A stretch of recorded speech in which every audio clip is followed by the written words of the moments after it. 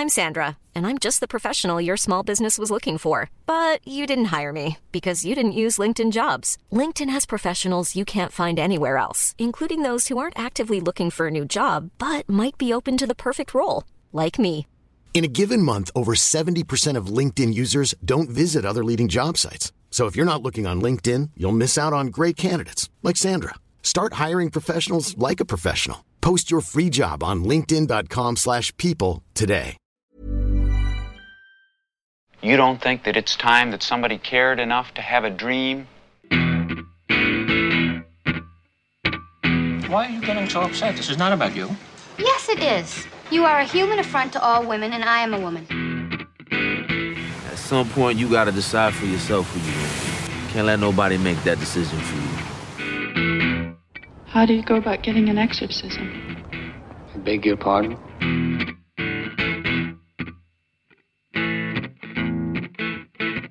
Hi, this is Mark Kermode. Thanks for downloading this Kermode on Film podcast. In a packed episode this week, we'll be opening the door to Hell's Video Store and looking at Zardoz, and I'll be speaking to some of the winners at the British Film Designers Guild Awards that happened just a week or so ago. I was very, very pleased to be the presenter at that awards. But we start by welcoming another awards winner to the programme. Good evening. Stephen Woolley and Elizabeth Carlson have been out there in the wild west of independent filmmaking for many pioneering years, and as anyone here will tell you, it's tough out there. I don't think this next part is necessary, but before any further remarks, Stephen wants me to tell you that though it's true that in the cause of independent cinema, he was arrested in Genoa, Monte Carlo, Los Angeles, Soho, obviously, and Zagreb. He was never charged with anything, and anyway, he blames Elizabeth for Zagreb. She sees it differently. Elizabeth Carlson and Stephen Woolley are amongst the most influential and successful filmmakers in the world. They have continued against the usual colossal odds to not only produce film after film, but to make films you might actually have seen and admired, several of which have entered the language. They have been at the forefront of politically and socially aware filmmaking without ever forgetting to entertain us.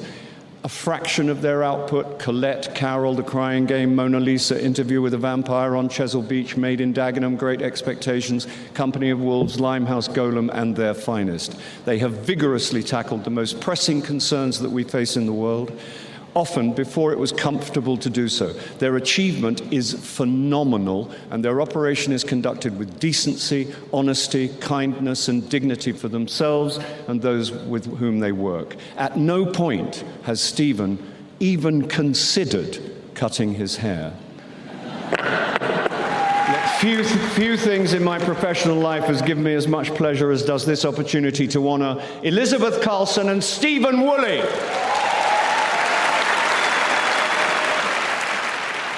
If you watched the BAFTAs, you will have probably missed one of the most important things of the evening, which was an award for outstanding contribution to British film, which was presented by Bill Nighy with an absolutely fantastic speech. And it was presented to Steve Woolley and Liz Carlson.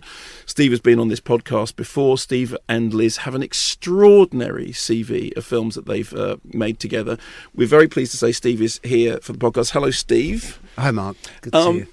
Well, firstly, a great honour, an extraordinary honour, wasn't it? No, it was a shock when we got the letter. I was genuinely surprised because during my tenure at BAFTA, I was slightly controversial, let's say. Well, as opposed to your tenure everywhere else. Yeah, no, I'm as you know, I'm very easygoing and laid back. But when I was at BAFTA with Simon Ralph, we split the awards. You know, it used to be TV and film. We brought them forward so that before the Oscars, we persuaded BAFTA to send out, in those days, VHSs because there were no screeners being sent at that point. For anyone who doesn't know, a VHS is a video cassette, which was a thing that was popular in the age before DVD, which is now also obsolete. Well, I was about to say, some people don't even know what DVDs are. So we did quite a lot of work, Simon and I. But Simon, who a brilliant person and an amazing human being, was genuinely very avuncular, and I was always the bad cop to his good cop. So when we got the letter saying we're giving you this extraordinary award, I mean, outstanding contribution to British cinema, in the name of Michael Balkan, who of course I'm a huge fan of Michael Balkan. We were staggered. It was completely no surprise to me they would give Elizabeth this award, but I was a little shocked that BAFTA would be giving me the award in particular. So now we should say that we had invited Liz to come along today, but unfortunately she's far too busy running your film company. So she had a commitment she just couldn't get out of. So yeah, I'm afraid you've only got the bad cop, not the good cop. Okay, so at the very beginning of Bill Nighy's speech, he began by saying that in the course of supporting independent cinema, you had been arrested in a number of countries and yet never charged. Yes. I think the first time your name came to my attention was during the days of the Scala, and also during the days of the obscenity prosecutions against the Evil Dead. Was it Snaresbrook Crown Court that Palace stood up and fought and won the obscenity prosecution against the Evil Dead? So you've got a long history of fighting with the authorities. Yeah, I suppose, in the words of Clash, I fought the law, and on occasion we won. You did. No, I think we were born into that time, or Palace was born into that time when British cinema was in the doldrums. Unlike now, where people are really flocking to the cinemas, which is fantastic, and so many great movies are being made and produced, and it's actually kind of a boom time for movies and for audiences. But in the late 70s and early 80s, it was pretty much, creatively and business-wise, not a great place. We really had to shake up the business a little bit to begin with. The fact when we look back now and we see a movie like Sam Raimi's The Evil Dead and we think that people were banning it, shows the level of disdain towards cinema that was existing at the time, that no one could stand up and say, this is a very well-made film by a very talented film director. And in fact, I was looking at this week was Don't Look Now, which is being re-released on a beautiful new digitally remastered 4K, print. And I'm so happy for it because it is such a great movie. And yet in 1973, when that was made and released, it was put out on a double bill with The Wicker Man and not really well thought of. Yeah. The critics got together and ganged up, and it did get its due kudos that it deserved. But to think that a film like that was being looked down at, I've difficult. Always, weirdly enough, I'm kind of slightly nostalgic for the days that British Lion would put out Don't Look Now and The Wicker Man as a double bill. So The Wicker Man was the supporting film, which was cut down to whatever it was, 89 minutes. And you think, okay, you go to a cinema, the main feature is Don't Look Now, and you have The Wicker Man first, and that's just the warm-up act. Yeah. What an extraordinary double bill. What a fantastic double bill, and but not appreciated at the time. I agree. Is my point. Yeah, and appreciated by you and appreciated by a handful of knowledgeable critics and by a good section of the general audience who went. But that was the scenario what we walked into starting Palace in 82. So I think the only way really for us to make our mark was to be somewhat controversial, because we had to take on Rank, who didn't want to show Diva because it was subtitles, so we had to pay for the cinema ourselves because French movies didn't work, and it did work. We took on we got a brand new designer for the posters. We did everything that we did was breaking the rules in some respect.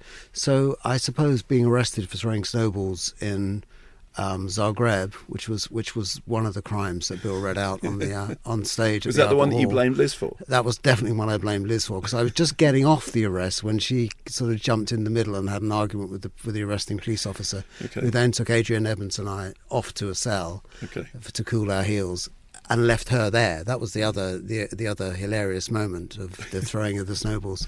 We should say, for anyone who hasn't met or heard from Liz, she's a force to be reckoned with and not someone to pick an argument with. No, she but quite cleverly, she didn't end up in the prison cell. But you did. But I did, for a few hours actually. So on the award, you're cited separately and together, because together you run number 9 films. What was the first film that you and Liz made together?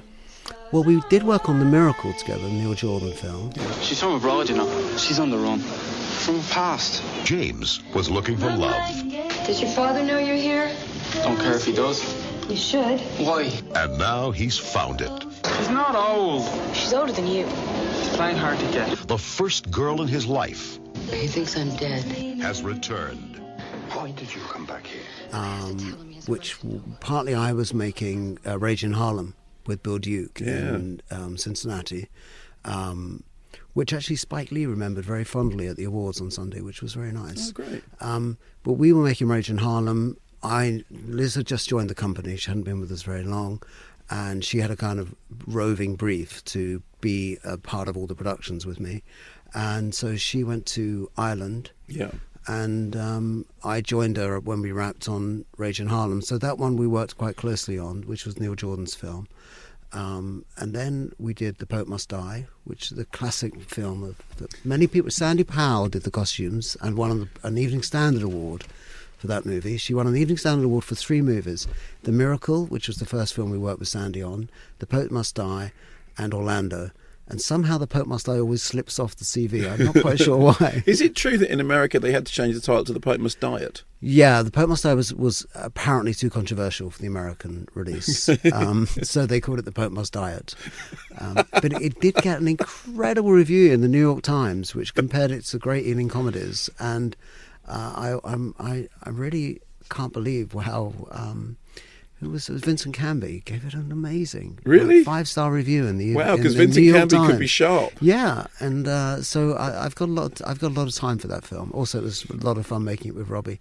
So yes, we worked on that. Robbie Coltrane, the great Robbie Coltrane. Anyway, we worked on that one together, and then that time Palace was riffing through a lot of films. We did Hardware, which Elizabeth worked on. Yeah, this was the first Richard Stanley film. And of course, news has just broken that Richard Stanley, who made Hardware and Dust Devil and then started making sort of strange documentaries, is making his first feature film in 20-something years, starring Nick Cage. Well, after Mandy, I'm really not surprised. Mandy, I think, is a little bit of a hats off to Hardware. Actually, have you seen Mandy? I'm sure you have. Yes, of course. Yeah. Well, Mandy is the kind of movie that was inspired by Hardware, which was a terrific little film.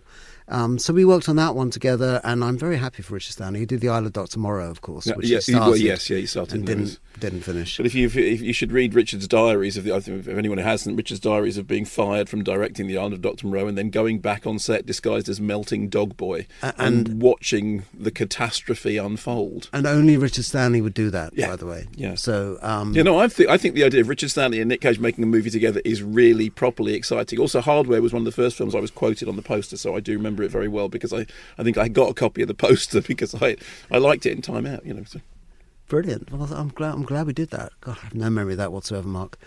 Anyway, so Liz and I worked on that one together, and then we of course started on The Crying Game. Yeah. Takes all types. So who's he? He's what she should run a mile from. Then why doesn't she? Who knows the secrets of the human heart? And we were also shooting. We began shooting Waterlands with Jeremy Irons and Steve Gyllenhaal directing, and Dust Devil, the other Richard Stanley movie. But neither of us were really embroiled in those. Yeah. We were sort of exec producing those. So Crying Game with The Soldier's Wife was the film that we were working on quite closely together, and then.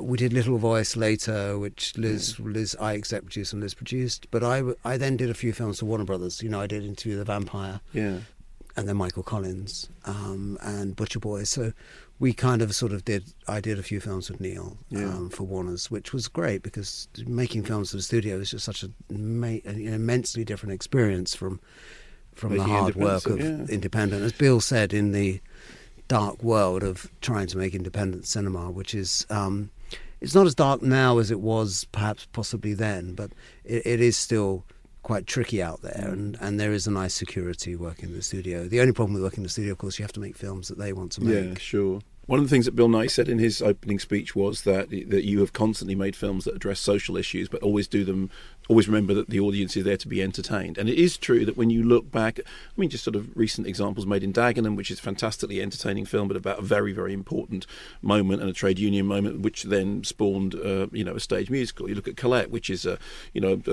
delightful movie to watch, but is about something very important. Actually, incidentally, I think Colette was overlooked in the awards. So I do think Keira Knightley actually should have got nominated. I thought that she was terrific in that. Yeah, well, thank you for that. But I can't help but agree. But you always make films that they have some kind of substance to them. They're entertaining, but they are about things. You are socially conscious. Yeah, I think most good films are, aren't they? I mean, even if you look at the classics that we all grew up with and we loved, Third Man is about something. Yeah. It's actually about something. And I think most of the films we like are about issues that we want to draw people's attention to, as well as giving them a great story and great characters and motivation, all the other things that come part and parcel of a film. If you look back on Michael Collins, or you look back on Made in Dagenham, or, as you say, more recently, even Carol, they're about things. Yeah. They're not about things as a documentary might be, which just is pointing in one direction. They're about lots of things, I hope. But there's something to talk about on the bus. I mean, I know that sounds trivial and trite, but it always seems to me that if you watch a movie, you want to be talking about it on the bus on the way home. Yeah. You don't want to be dismissing it, even if you don't maybe not like it. I always remember we made a film called The Butcher Boy, and it's a terrific film. We previewed it in America. For some bizarre reason, it was made by the studios, Warner Brothers, after we did Michael Collins and Interview with the Vampire, and there is responses from the preview. Sometimes with movies you preview them to an audience and they give you little comments and remarks and scores. Yeah. And on this one, when we previewed it in America, half the audience came out and said, I hated this movie. This was worse than Clockwork Orange. And the other half said, I love this movie. This reminded me of the magnificent Clockwork Orange. So when you divide you divide audiences, yeah. But there's no doubt that those people have been talking about it on the bus on the way home. So I think there's something about the films that we make that there has to be a grain of content, yeah. And that doesn't have to be whacking you around the head. I mean, as you said, Made in Dagenham. Actually, tonight we're going to Oxford to do a talk with some MPs about equal pay, and followed by the performance of the musical, which there's a theatre group in Oxford who are putting on the Oxford Playhouse. Yeah. So which will be a real. I'm so excited to see it. Yeah. I love that film. I thought it was, punch the air stuff. It was just really really, really fabulous, and I thought it was such a wonderful film, such a terrific thing. In terms of you and Liz working together, is it equal on all films, or are there some films that she's leading on and other films that you're leading on? We lead on. There's no point in crowding a director on set. So there's two of us, and we're fairly. Both of us are fairly opinionated, and we tend to develop a relationship with each director. So for Lona Scherfig, for instance, I work very closely with Lona on Their Finest, and Elizabeth worked very closely with Todd Haynes on Carol. Mm-hmm. And so one of us tends to be on set, and we tend to develop projects, some more equally than others, but generally if we like something together, we'll start off the process, and then we can hand the baton over if it needs be during the development. For anyone that doesn't know about cinema, and I'm sure that many of the people who listen to you do know quite a lot about cinema, but in terms of development, there's no given time that a film gets made. You can develop something for 5 years, 10 years, 15 years, or maybe 5 months, or maybe a year or two. Something lands in your lap, or a great story or a great script, and you're suddenly off to the races. But it generally doesn't work that way. You develop. Limehouse Golem and Their Finest, we shot literally back to back. Yeah. I travelled from Swansea to Leeds and was on both those films with Bill Nighy, who was in both the movies. But that wasn't the plan. The plan was that Limehouse was going to go in the summer with Saoirse Ronan and Alan Rickman. That was the plan. Right. So we had no control over Brooklyn suddenly taking off, and Saoirse's people saying, well, we're not sure about this summer, and then suddenly Alan was unwell, and then suddenly we're pushing ourselves into a new date, and it's coinciding with the date of Their Finest. So that's what happens. We think we're making films. We thought we might be making 2 films this year. Probably we might make 1 film this year, but we might end up with 3 films next year. So, we have to keep fairly much abreast of what we're doing. Yeah. But it is true, there are certain passions that Elizabeth will have. Chesil Beach, for instance, was something that Liz was extremely passionate about, and worked very closely with Dominic, the director, and Ian, the writer, and of course, and I thought it was a brilliant, wonderful idea and an incredible novel. And we sort of double team all the time, and I think when we're always ready to step into each other's shoes if need be, and it's a system that kind of works for us. I mean, it is hard bring you home every night. You know, you're always we are constantly working, but it's great to it's you know, as I said, I've always said this. You know, one day I'll have to do a real job. One day you and I will have to do a real, to find a real living. Yeah, just don't even. So as you said, you know, you and Liz are together, and you have children together. So you've raised family together. So you are living together all the time. Does that ever affect working relationships? Have you always found it perfectly fine to work with your partner? I don't think any relationship is ever perfectly fine. You know, we have ups and downs, and there's sometimes it gets. Sometimes it's a lot easier than other times, but you know, in terms of bringing the work home, as it were. But in a sense, as I said, you know, I've always lived cinema. It's always been what I've done. You know, from as far as I can remember. Well, since as far back as I remember meeting you back in the 80s, that's know. And so when I worked at the Screen on the Green, I mean, one of the things I was able to say at the BAFTAs was to thank Romain Hart. And I wanted to talk about the Kioras, which is a very sweet orange juice, and how important it was to Romain that we put the old Kioras on the top and bottom. And that really kept me instead, because the day she threw those a box of Kiora into the lobby and they all burst and sent yellow piss-like strands up the wall, I realised you've got to sell the Kiora. That was the week's profit, that box of Kioras. And Romain knew if she was showing Touch of Zen or Cassavetes movies or Two Lane Blacktop, she needed to sell the bloody Kioras because she couldn't send them back. But I remember way back from 75, 76, learning the lesson of basically producing, which is, and it always stayed with me, the Kioras. You know, you've got to sell the Kioras. You've got to not let them rot. And I think that we both love cinema, and we both spend our time watching movies, whether it's Ozu films or whether it's old Ealing movies. So I've never really felt that business and pleasure, or whatever you want to term that as, I don't know, leisure, whatever it is, has ever been anything other than, you know, whenever I've seen you socially, we talk about movies. I know. That's what we do. You know, that's what we all do. As we've always done, and we'll continue to do into our old age. So a few sort of last things. What are you most proud of that you've made? Gosh, that's difficult, isn't it? I think I really love Their Finest because it's part of the legacy of what we do as ridiculous filmmakers. I didn't mean what I just said. In any way. You said worse. It was a declaration. Stupid bloody fool was good. Did you think of that beforehand? Are you trying to pick a fight with me, Mrs. Cole? No. What I'm trying to say is that if all of this stopped, the sparring and the jibing and the insults and the arguments, I'd miss it. Even if I were dead, I'd still miss it. I love the ridiculousness of it, that you make a film that is seemingly the most silliest thing in the world. And sometimes when we were making The Crying Game and we were doing some of the things we did in The Crying Game, I did think, are we doing the silliest thing in the world? Are we actually, what are we doing? The freezing cold Hoxton, with snot literally freezing on my upper lip at 4 a.m, throwing goldfish out of a window. You know, there are moments on films when you think, not real goldfish, by the way, no. Piece of carrot. Yeah.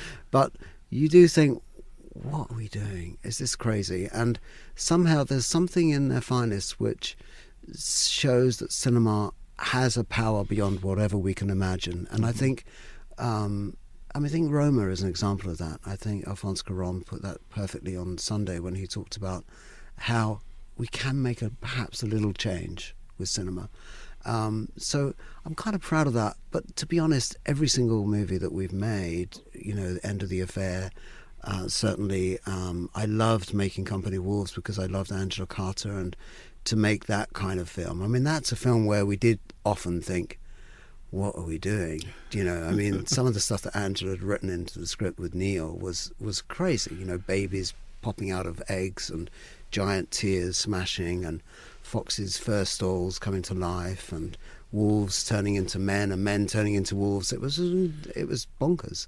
So I saw an on-set thing in which it was something like you only had 4 trees to make the forest. You had to keep moving the trees around. It was more than 4, but it felt like 4 trees after the end of it, and the bits of polystyrene kept coming off the bottoms. But yes, no. So each film that we've made, there are moments where you're actually so exhilarated by achieving something you'd aimed, and also at the same time quite sort of taken aback by the absurdity of what the adventure you're going on. So it's always very, very hard for me to sort of pinpoint one movie. I think we all tend to go for the. I remember when we made Mona Lisa and people loved it so much, and I felt very strongly about that film, partly because I come from that similar Bob Hoskins character's background with my dad and growing up in the 50s and early 60s in London, literally that 5 of us sleeping in one room, and my dad learned to read in a prison library. So there was always that association with that East End Cray Brothers. My mum worked in the Cray Brothers clubs, so I knew about that world. It sort of infringed somewhat on my world. So making Mona Lisa was always a very interesting experience for me. What does it matter who it is? It's me and a piece of meat. Just tell me his name. Anderson. That's Anderson? Jesus. Why am I doing this? Because I asked you. No. Because you like me. You fancy me. But having me is nothing, George. Any prick can have me. Shut up. I'm screwed by old men so fat I have to lift myself onto them. Don't hit me, George! Nobody hits me. They can have me, but they can't hit me. That fucker did. Every day, every hour, every day. Whenever he had a spare minute. I'm sorry. You don't understand, do you? No. I don't understand. But when we opened that film, everyone would come up to me and say, wow, loved Mona Lisa. Shame about Absolute Beginners, wasn't it? I always felt protective about Absolute Beginners because I thought, well, you know what? It might be a bit of a mess, and I know that Julian did this, and I know that we did that, and we, it kind of veered all over the place and is a bit sloppy. But there's certain things I love about Absolute Beginners. And I suddenly had this, in this weird place where people were always fondly telling you about this particular child. Yeah. But that child... oh, what a shame, And it's like we'd made the bad child and the good child at the same time. And so I always kind of feel when the question is asked, which film do you feel most proud of, or which one? And all you can think of is, well, actually, so many of them you feel a certain amount of emotional connection to. Yeah. And even though I resist it with everything in my heart, in a way, Absolute Beginners has got this kind of pull. I just want to protect it whenever I swear.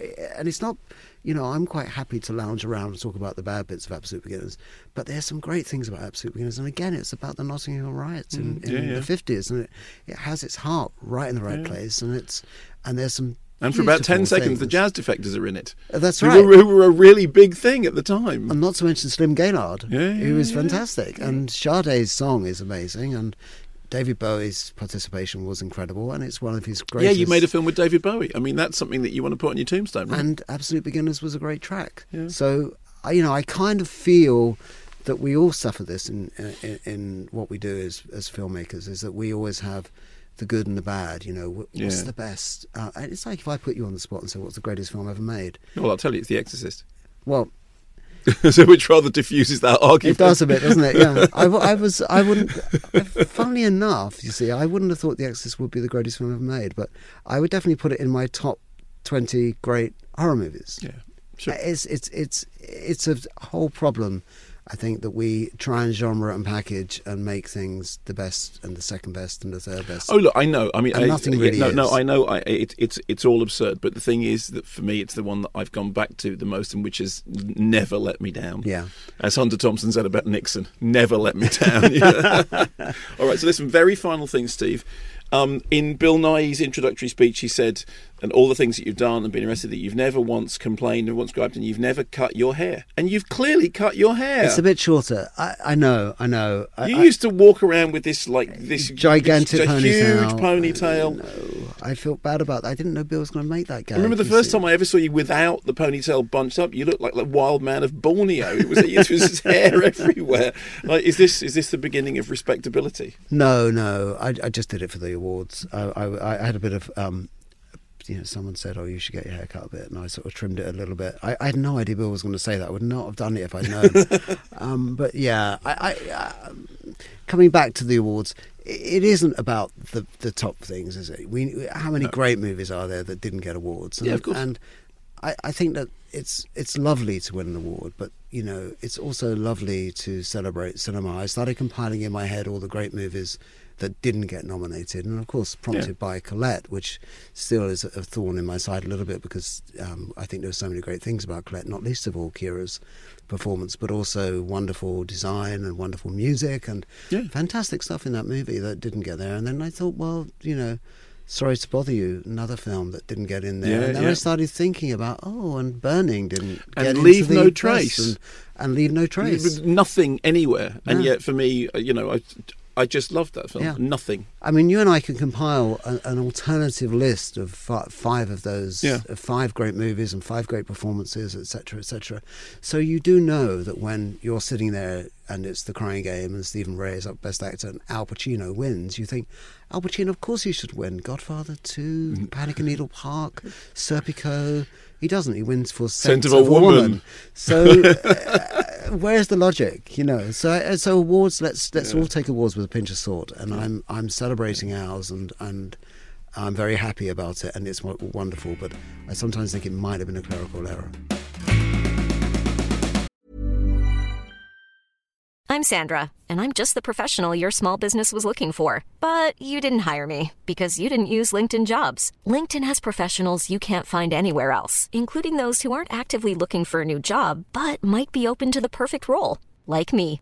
In a given month, over 70% of LinkedIn users don't visit other leading job sites. So if you're not looking on LinkedIn, you'll miss out on great candidates like Sandra. Start hiring professionals like a professional. Post your free job on linkedin.com/people today. Planning for your next trip? Elevate your travel style with Quince. Quince has all the jet-setting essentials you'll want for your next getaway, like European linen, premium luggage options, buttery soft Italian leather bags, and so much more. And it's all priced at 50 to 80% less than similar brands. Plus, Quince only works with factories that use safe and ethical manufacturing practices. Pack your bags with high-quality essentials you'll be wearing for vacations to come with Quince. Go to quince.com/trip for free shipping and 365-day returns.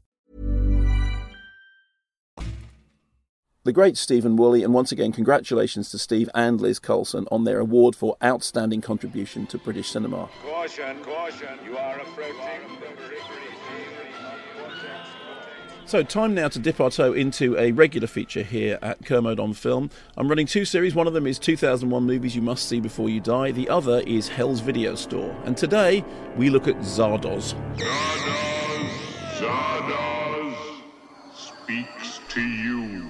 So just as a little bit of background, in case you don't know about Zardoz. Zardoz is a 1970s science fiction movie directed by John Boorman. And I should start by saying that over the years, I think I have been unfair to John Boorman. John Boorman has made many very brilliant films, and I have always been kind of cruel to him because of the fact that he directed Exorcist 2: The Heretic, which for my money is the worst movie ever made. But I do think that I have been unfair about his career. However, Zardoz is a real problem. See, people always complain that when critics give people bad reviews, it's bad for the film industry. And I've always felt that actually good reviews do more damage than bad reviews. And Zardoz is the reason why. See, here's how it works.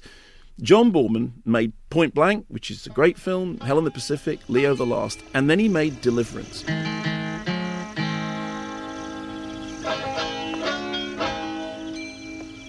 And Deliverance is one of the most important films of the early 70s. It's based on the novel by James Dickey, who also wrote the screenplay. And it is a really, really powerful and brilliant film. And it opened to powerful and brilliant reviews.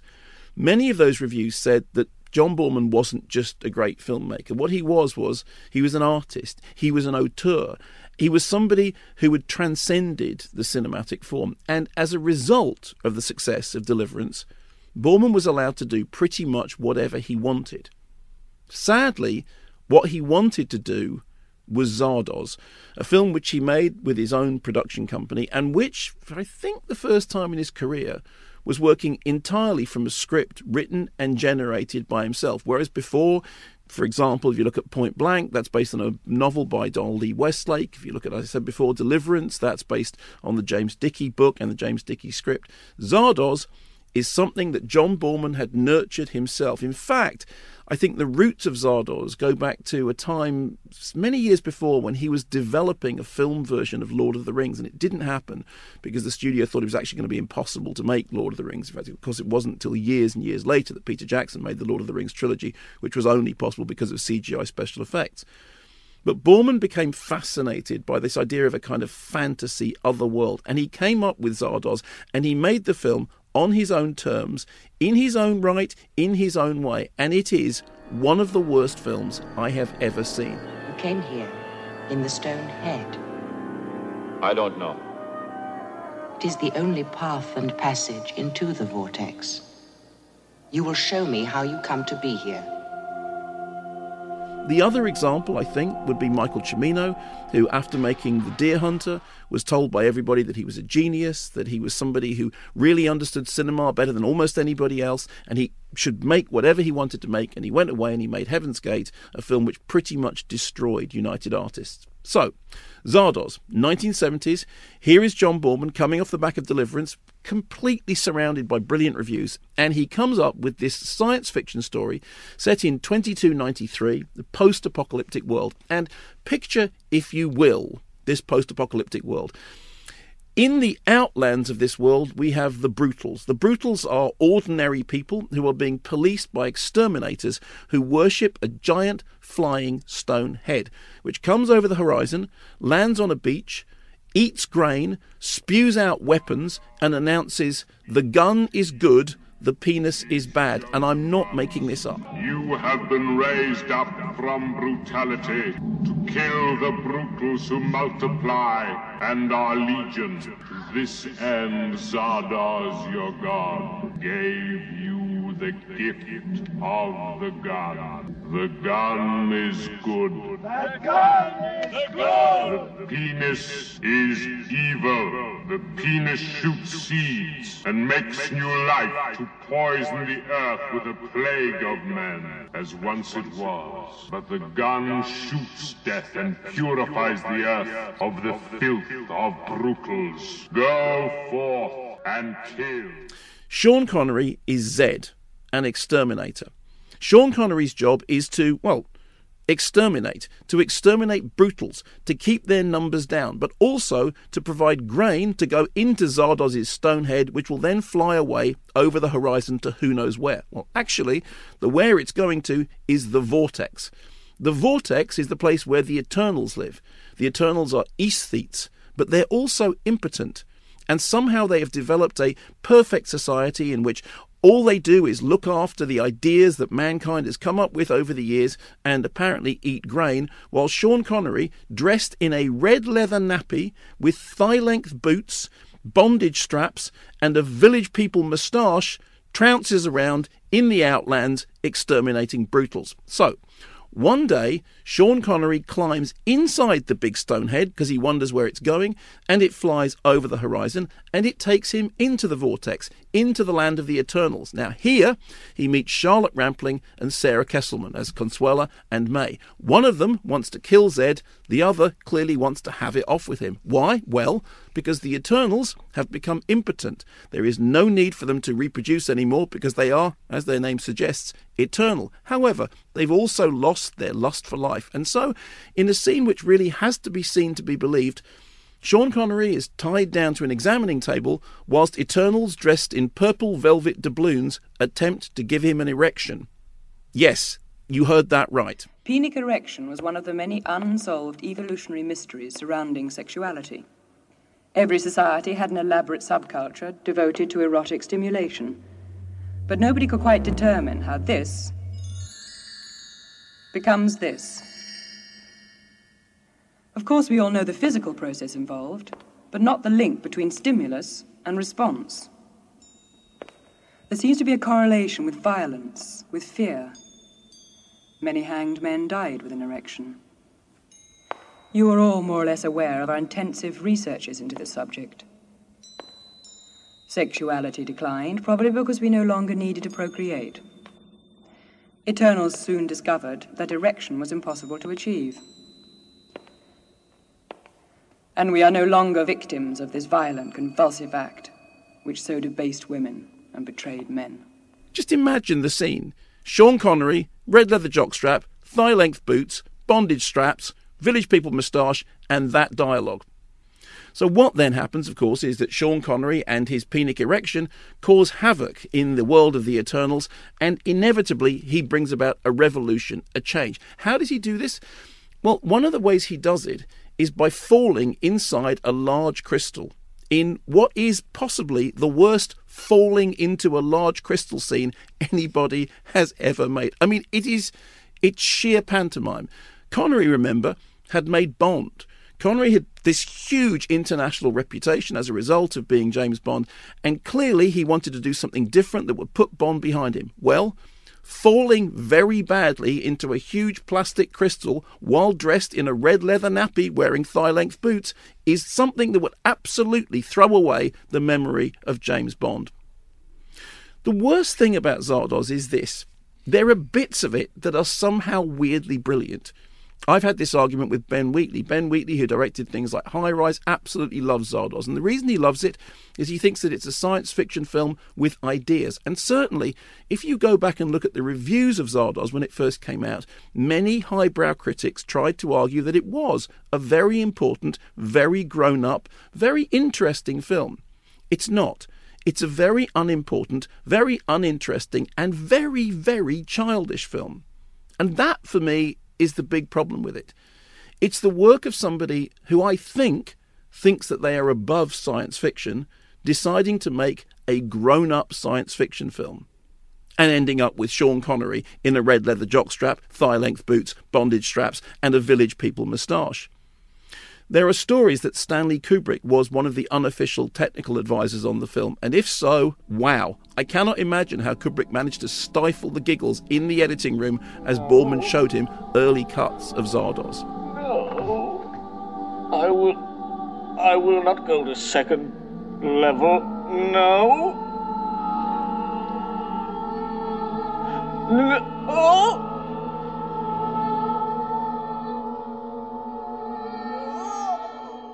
Now, today it has become fashionable to reassess Zardoz, to say that it is actually something that sits in the pantheon of exciting sci-fi movies. I have seen Zardoz 6 times, and I know it's 6 times because I have counted every time thinking this time it's going to look better. This time it's going to look interesting. This time I'm going to understand why it is that people like Ben Wheatley and many other people who I really, really admire think it's a great film. I mean, it has cinematography by Jeffrey Onsworth. Some of the production design is quite dazzling. And you have to hand it to John Boorman. It is a film made by somebody making exactly the film they want to make. Sadly, it's still Zardoz.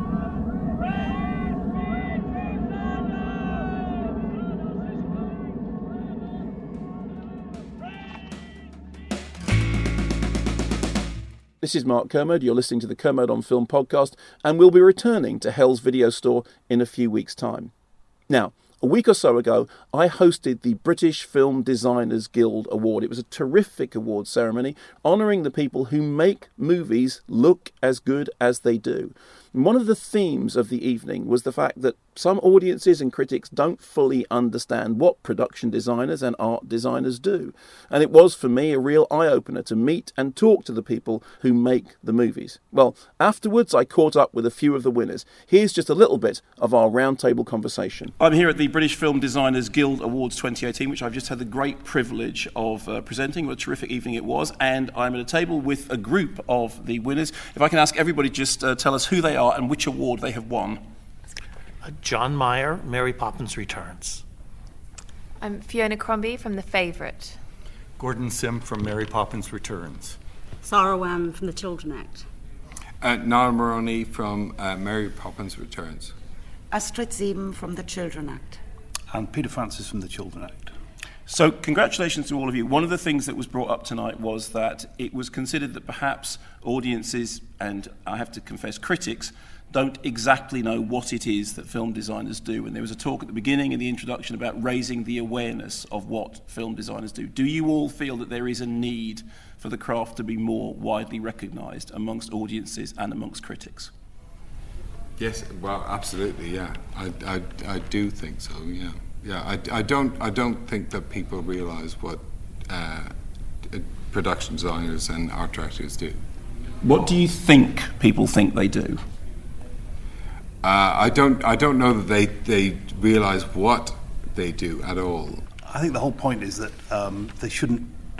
they don't know what we do because it's they hopefully believe in what they see on the screen, and they don't realise actually that what goes into creating what goes in on what you see on the screen.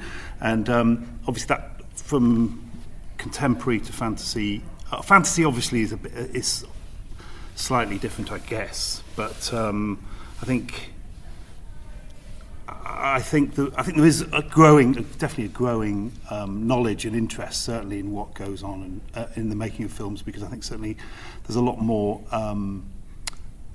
the making of and all that sort of thing. That sort of has brought a lot of attention to production design and how films are actually made. So obviously people begin to realise there is something going on, but hopefully in a funny way you don't want them to notice it too much. But again, it purely depends. You want to suspend the people in the belief that they are that we've created a reality, be that a fantasy or a reality real.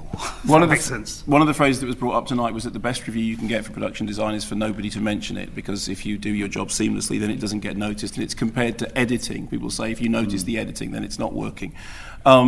What's, from each or any of you, what's the job that you are most proud of having done and that has perhaps been the most invisible?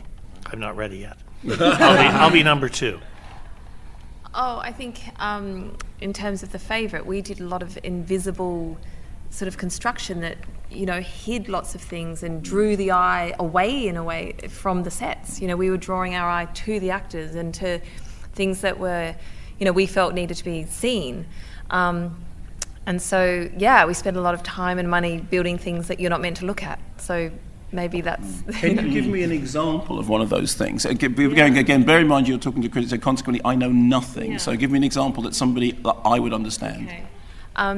In the Great Hall scenes, we built an enormous wall that ran the length of the Great Hall. And it was because the upper part of the wall was bright yellow. And I knew that would mean that all you did was sort of look up. It would just throw, any light would bounce off there and it would just compete. So we built this massive wall, we painted it into the wood panelling, we did a trompe-l'oeil, and it basically disappears. It just drops to nothing, and that is bringing your eye to that black and white floor, to the people that are dancing. And so it's an invisible piece that was, quite big. I had a lot of interviews after the film came out, and one of the questions that was continually asked was, where in the world did you find a street to shoot on for 17 Cherry Tree Lane? And I guess that is a lovely compliment, because we designed and built a street at Shepperton Studios, and we designed all the facades, and the cherry trees were full size, and the park was there across the way. But it was something that most people, it feels in the audience, felt was just a street we found in London. So that is nice, actually, that we did something that people felt so comfortable with that wasn't a distraction, but it had all the elements of this magical street that would lead you into Mary Poppins' fantasy world. I had a strange experience with it, because I love Mary Poppins. I love Mary Poppins. I really love Mary Poppins. And I was really concerned about the sequel, which I also really love, but there was a good 10 minutes at the beginning when I was terrified, am I going to love it? And one of the things that really reassured me was that I felt I was back in Cherry Tree Lane. And I wonder whether, when you were on that set, did it feel like being there? Because I know it's all the magic of the movies and all the rest of it. When you were physically on that set, did it feel like what I think Cherry Tree Lane should have felt like? Yeah. Oh, yes. Well, it was a 360-degree set, so you could walk in and look around and see it. Something really fun was we started shooting it with the winter look. So we shot for 2 weeks with all these giant 35-foot tall cherry trees with bare limbs, all the bushes bare. And then through movie magic, the crew went away. We had 2 weeks to bring in branches that had over 900,000 cherry blossoms individually hot glued on branches to bring the cherry trees to life. We put in flowers over through all the bushes, added in all the greenery, wisteria on the buildings. And it was in the winter at Shepperton, and it's very cold. And the crew had spent 2 weeks and got to know this kind of cold winter set. And I wanted to really surprise them. So as they walked through the doors, even before they saw the set, we'd hidden buckets of hundreds of rose petals. So in this cold winter, you walked through this door, and there was this whiff of rose petals, and we had trays of cut grass. And the smell of cut grass just made you think of spring. And when you came onto the set with the flowers, the cut grass, and we had the sound of birds chirping coming from the park. And so it was this real transformation of H-Stage at Shepperton from winter into spring. The other job that we have is to make the actors feel like they're genuinely part of that they are in their comfortable environment. I was talking to one actor and he said, it's really difficult sometimes. You turn up on a set and you don't feel like it isn't how you imagined, or you don't feel part of it. So I think talking to actors as well before you get to that point, when you're still in the design process, is a really useful tool, because it helps us as well, actually, because it gets into their heads, it gets us into their heads and gives us a direction to go as well, which is really helpful. Okay, I'm aware that everybody wants to go off and have a drink because it's been a sort of fantastic evening, so I'm going to ask 2 last questions. Firstly, have any of you worked on a movie that I have been really horrible about? Probably. And second to that, do you mind what critics think about films? Does it matter at all? Do you do the thing about reading reviews, or do you just do the sensible thing, which is to ignore them because critics don't know anything? I think we read reviews, but I think you have to feel that you just did a film for your own, personal enjoyment, and that you're happy with the work that you did. I mean, we certainly feel that way on Mary Poppins, that we just were so happy with what we did. It couldn't have gotten any better than that anyway. I feel very proud of what we did. Yeah. That's me talking to some of the winners from the British Film Designers Guild Awards that took place a week or so ago. Now, one of the standout moments of the evening was presenting a Lifetime Achievement Award to Stuart Craig, an extraordinary man with an extraordinary career. He's been the production designer on films including The English Patient. You're wearing the thimble. Of course. Dangerous Liaisons. I became a virtuoso of deceit. The Harry Potter movies, and now the Fantastic Beasts movies, and of course David Lynch's The Elephant Man. I am not an elephant! I sat down with him after the ceremony, but first let's hear from him receiving his well-deserved Lifetime Achievement Award. I'm embarrassed and thrilled. Thank you very much. My first job was Casino Royale back in 1985. It was an appalling mess of a film with 5 different directors, 3 studios in use, a casting couch, the script for most of the time non-existent. Sets were built but never shot on. The Celebrity Saucer, a large flying saucer built for Frank Sinatra's guest appearance. A large flying saucer for Frank Sinatra and other celebrities, actors maybe passing through. Nobody came. It was a wonderful initiation for me and a learning curve. There followed Alfred the Great, another epic failure. Inspector Clouseau. I worked on Inspector Clouseau. It was the one without Peter Sellers. Then I did Butch and Sundance, the one without Paul Newman. Mel Frank's A Touch of Class was the first success I worked on. A funny, elegant movie, a glimpse of a better world. My first job as designer was on Saturn III. My second was The Elephant Man, and I've enjoyed the great luck, good fortune, and relationships with directors, and above all, the quality of scripts ever since. So I say to young designers, you young designers, go firstly for the quality, let the subject matter come second. And all of this has been a journey to this point tonight. Thank you so much. I'm very, very honoured indeed. Thank you.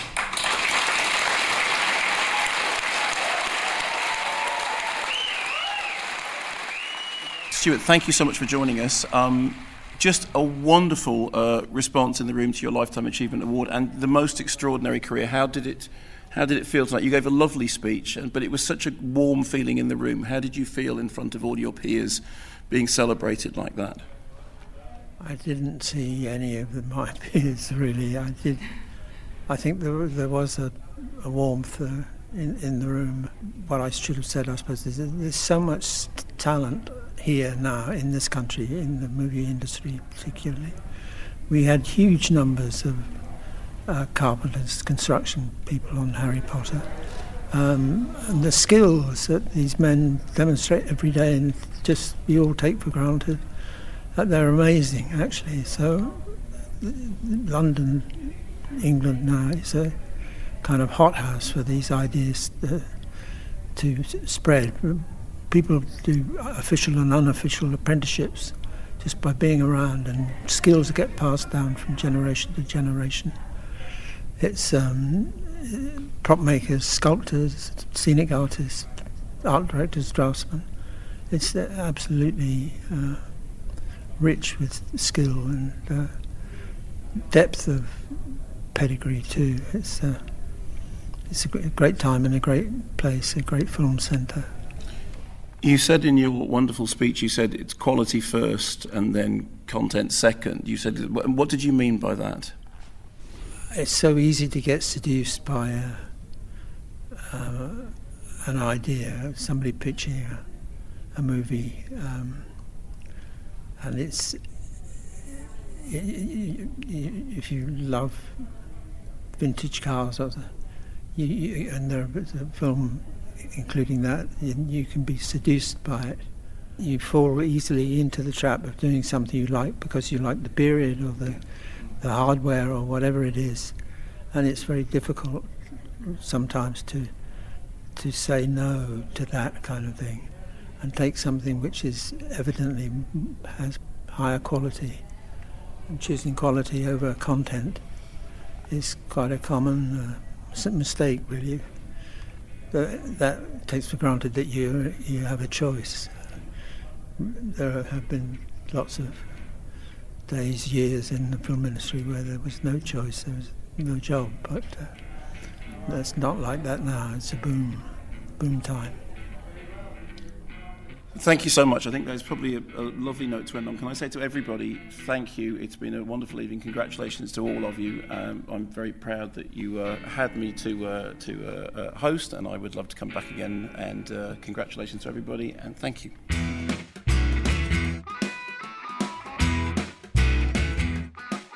A few highlights there from the British Film Designers Guild Awards, and thanks to all who won or were nominated, and thanks for sitting down to have a chat with me. If you've enjoyed listening to this Kermode on Film podcast, then remember to subscribe, and if you've missed any of the previous episodes, they're all available to download now. If you want to get in touch, the best way is through Twitter. My Twitter handle is @KermodeMovie. Thanks for listening. Keep watching the skies.